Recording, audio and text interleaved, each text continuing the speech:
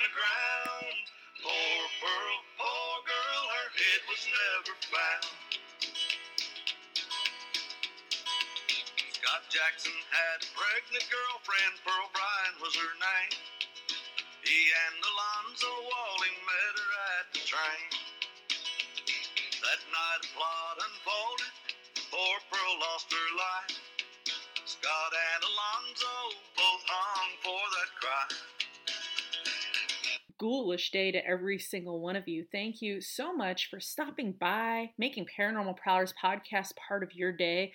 Those awesome tunes you just heard are, of course, courtesy of the awesome Bobby Mackey, and as always, I'm your host, Tessa Morrow. Today we head over to the United Kingdom and straight into North Wales Hospital, but better known as Denbigh Insane Asylum, a home for the mentally ill, the first of its kind in Wales. Now, in certain parts of the UK, the Welsh were in English-speaking asylums. If you think life is bad in one of these places, you're right, it's horrible. But imagine if there was a communication barrier, and there was no way to understand what was being said to you, and when you spoke, no one understood you. What a nightmare, what an absolute mess.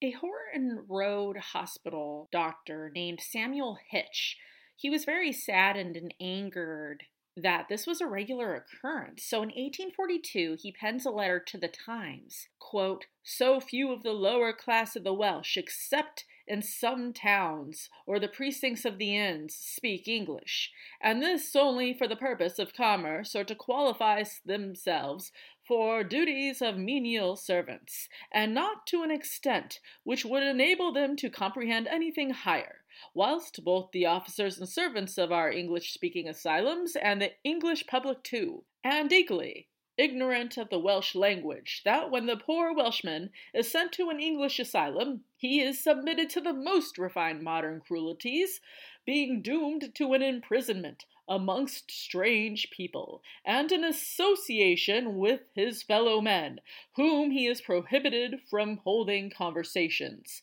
harassed by wants which he cannot make known, and appealed to by sounds which he cannot comprehend, and he becomes irritable and irritated, and it is proverbial in our English asylum that the Welshman is the most turbulent patient, wherever he happens to become an inmate." With this letter came hope for a better tomorrow, and a discussion was held to build an asylum right here in Wales.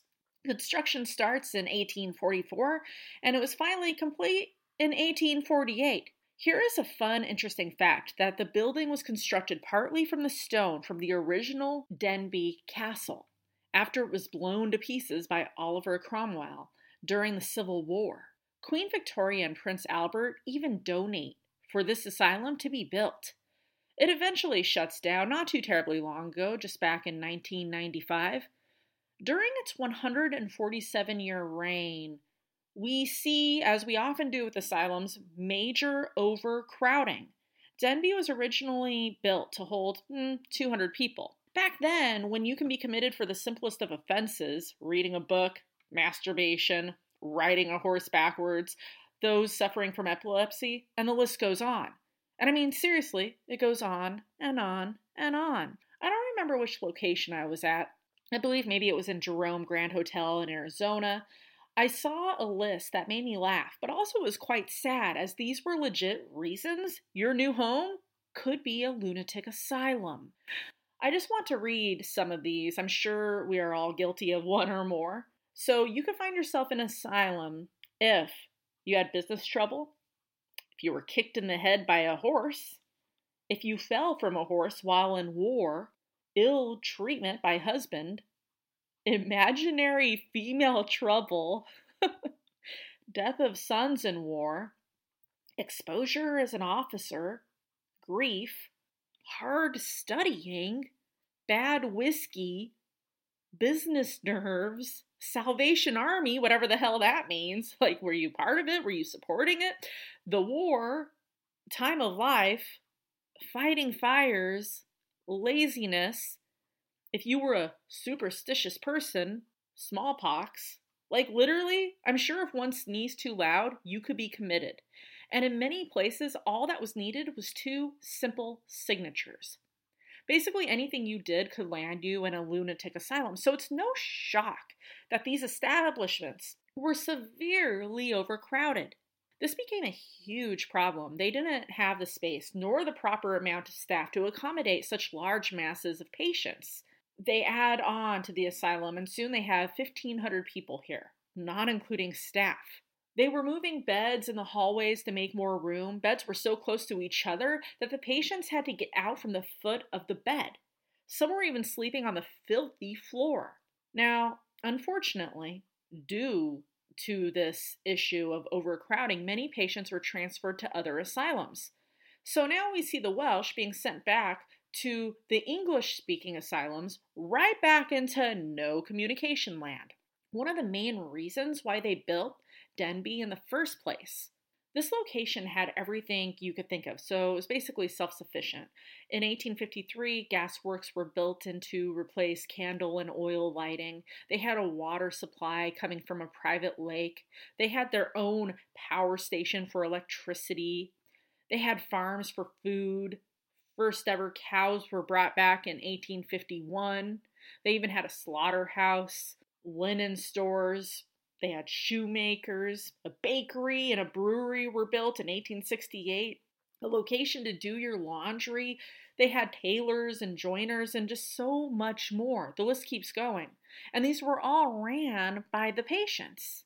When the asylum first opened its doors, there were no guards between the hours of 10 p.m. and 6 a.m.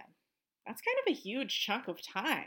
A lot of shit could go down and happen, and it did. Many times they would come back in the morning hours to find patients who have either committed suicide or died due to having an epileptic seizure or some other kind of health issue.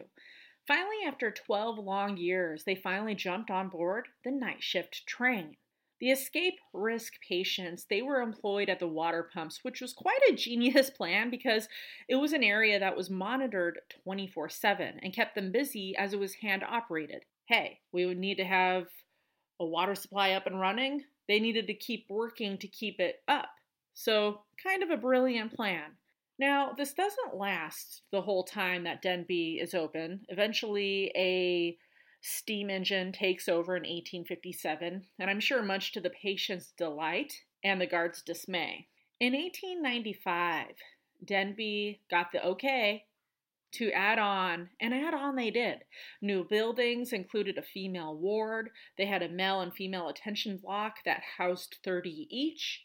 It also included a recreation/dining hall, bathrooms, a boiler house, and even a hospital. They basically had everything there, except for one thing. For a place that saw a lot of death, they didn't actually get their mortuary built until 1929. And this was eventually built onto the isolation hospital. In the late 1930s, we once again see the overcrowded problem. They had 260 more people than they were equipped to have. And with overcrowding came major problems. They had huge outbreaks of typhoid, tuberculosis, dysentery, and influenza, and this killed well over 100 people.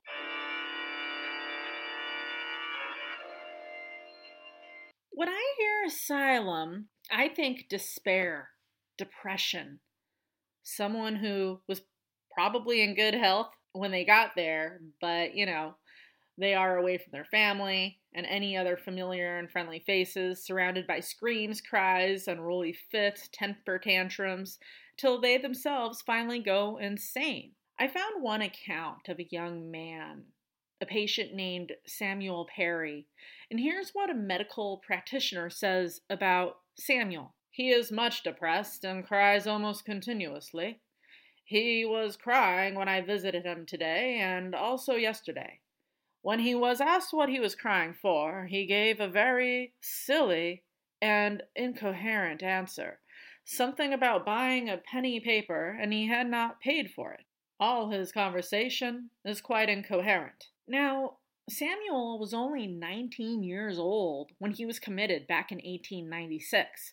Again, I can't even imagine being in one of these locations. I mean, yes, I have investigated the hell out of an asylum, and I love going to them, but actually being here against your will, not allowed to leave, calling this place your home when it couldn't be anything near or close to what you would consider a home, I just can't even imagine. Then my mind starts to wander over to the supposed treatments. And when I say treatments, I'm using that word quite loosely, as I think most of these treatments did a lot more damage than it did good. Lobotomies, they were the norm here, my friends. When I think of lobotomies, I instantly think, like most of you, ouch. They may have helped some people, but for the most part, I think that lobotomies did a hell of a lot of damage. I mean, think of JFK, his sister Rosemary Kennedy. She underwent a lobotomy back in the early 1940s, and it left her incapacitated for the rest of her life. She had to stay in an institute for her remaining days, years, whatever. Tennessee Williams, his sister Rose, she received a lobotomy and she too was incapacitated for the rest of her life. My cat seems to find this very disturbing as well. Now, in episode number 112, titled Recoleta Cemetery, a haunting look into Buenos Aires' first cemetery, I talk about Eva Perón and her traveling corpse. Well, in the last few months of her life, she had a lobotomy in hopes that she would be treated from her pain and her anxiety. Did not help, obviously. Many saw it more as torture than treatment. In addition to lobotomies here, they also had electroshock therapy, Turkish baths that was thought to help cure body odor, and even bloodletting. One thing that I thought was kind of neat was that in 1937, occupational therapy is introduced. The patients, they're working at these locations that are on site. They're making camouflage huts, sandbags, and so much more for the subsequent war effort.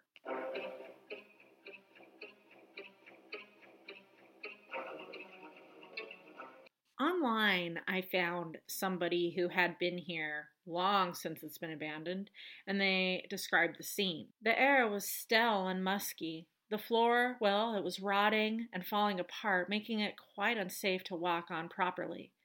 The floor was littered with debris, and there's quite a bit of graffiti covering the walls, overall making the appearance a lot worse than it should have been. To my knowledge, this location is now privately owned, and there's a strict no trespassing law that is enforced. I did see somewhere that there were works of actually becoming a location where people could go to, like adding a restaurant, a gym, stores, but due to what we know as COVID, oh, so sick to death of it, it was halted. They stopped construction, renovation, restoration, whatever they were doing, they stopped. And so who knows if that will actually come back to it. Look out! All right, now we go to the haunts, my favorite part. One girl went to investigate with some of her friends, and I guess exploring is more an appropriate word. And upon looking at her pictures, there's one that shows a long, dark hallway, and off to the right, well, there's an apparition looking to be that of a man. Many believe this to be the asylum's former caretaker. Many people have seen this man's apparition throughout the years. Besides capturing this full-bodied apparition on camera, the group of friends also experienced cold spots, loud, unexplained sounds like banging, and unexplainable voices. Quote, "When we were in there, it was terrifying. Doors were shutting behind us, and there was continual banging. When I started taking photographs, I could see orbs and mist covering up my screen, as though the ghost was getting in the photo." Now, this woman, she admits that after she saw the mist, she had quite enough. It was time for them to leave. So she kind of panics and she starts running out of the asylum, and they could hear the voices surrounding them. Even when they went outside of the asylum, the voices were still right there. Just these weird, unexplainable, disembodied voices, as if they were just being followed. Maybe it really is the former caretaker escorting people who shouldn't have been there right off of the property. Seems like he got his point through to them as they left. Job complete. And the caretaker, well, he's not alone. Throughout the years, people, they have seen apparitions of patients wandering aimlessly through the corridors, loud bang sounds, Also, footsteps have been heard as well. Now, when it comes to the bang-like sound, somebody was actually here and they did what I would have done. They searched for the sound. Where is it coming from? What is making that sound? Can it be debunked? And in this one case of the banging, yes, it was able to be debunked, as this person found an old window that was banging in the wind. Now, obviously, I'm not saying that every single time someone hears those kind of sounds that it's a window, but, it's just that's a very important example of, okay, not everything is paranormal or supernatural. Now, while in one room this person was recording, and after going home and watching the video, they hear an unexplained sound, a sound that they did not hear with their own ears. It was not all fun and investigating. One of the people actually fell through a small hole in the floor and they got lost in the maze of corridors. They asked if there was any spirits there, if they could make a sound, and their recorder caught 2 taps. Well, a few minutes goes by and they ask the same question. Can you please make a sound if you're here? And a faint tap is heard. They also kept seeing doors slamming shut on their own. In addition to the caretaker and former patients, in the infirmary, people have seen the apparitions of 2 elderly ladies. In the morgue, there's a matron and a lab assistant that wander about. And in the treatment ward, screams can be heard. People have also caught figures and apparitions looking at them through windows. Not only have they seen it with their own eyes, but they have caught this on camera and video as well. While here, people have heard screams, laughter, experiencing cold spots, and so much more. Back in 2008, the TV show Most Haunted visits, and they dubbed the location Village of the Damned. And they say that it is cursed by witches. Well, now this obviously stirred shit up with town councilors and the mental health charity. They were here for 7 nights, and I guess their investigation ended with a full-blown exorcism. Now, before they were there and mentioned the whole witch thing, there was no word of witches in this area, on this location anyways, before. Who knows if that's accurate? Through all my research, I wasn't able to dig up anything that talked about witches besides this show, Most Haunted. I never saw the episode, so I can't honestly say how they came up with the whole witch thing. But, I don't know. Who knows? Earlier, I had mentioned Denbigh Castle and thought that I would just take a minute to talk about a tiny bit of the history and the hauntings. This castle was built in 1282. That's 700 years before I was born. Got a 1982 baby here. So there's a medieval town wall that surrounds the castle. Goblin Tower sits along the perimeter. It contains a deep, dark well. Story goes that a mother was holding her child and was looking down the well when she suddenly loses her grip and the baby falls into the well. People report hearing a woman screaming, followed by a baby crying. Denbigh Castle is believed to be one of the most haunted castles in North Wales. Centuries of ghost stories are connected to this location. People who have come here have experienced hearing odd sounds and disembodied voices, getting goosebumps, experiencing cold spots, seeing apparitions and ghostly faces, seeing balls of light and shadow figures, eerie mists, and other types of manifestations. The Goblin Tower sounds like that would be a cool movie, right? Like The Goblin Tower, beware, ooh! Is extremely active. Another death is linked here. It's believed that the son of the man who built the castle fell to his death in the Goblin Tower. And to this very day, people claim to see the face of a young man sadly looking out one of the stone windows of this tower. Many people believe this to be him. A lady in white is also seen in the area, often gliding through the Goblin Tower and along its pathways. Did you enjoy this week's episode? Yes! Listen to the others, you guys. They are equally awesome. Haven't heard every single one yet? Well, no need to cry, my friends. You can binge listen right now by hitting up any of those awesome kick-ass podcast platforms such as Deezer, Owltell, Spotify, Google Podcasts, Apple Podcasts, Player FM. Wherever you may roam to listen to your other spectacular podcasts, you'll probably find Paranormal Prowlers podcast lurking in the background. This week's special city shoutouts go to Columbine, Colorado; Phoenix, Wales; Festus, Missouri; Danville, Virginia; and Bristow, Oklahoma. Thank you so much. As always, it is extremely appreciated, every single one of you taking time out of your day, night, morning, whenever you listen and wherever you're listening from. It's greatly appreciated. Want to be a voiceover in a future episode? Maybe you have a recommendation of a haunting, a cursed object, a local myth or legend, maybe some crazy, bizarre person. Hit me up. I would love to hear about it. I'm all about suggestions and recommendations. Hit me up at paraprowl@gmail.com. Or you can come visit me at Paranormal Prowlers Podcast on Facebook. And now we'll end with some awesome Welsh music. We will see you next week.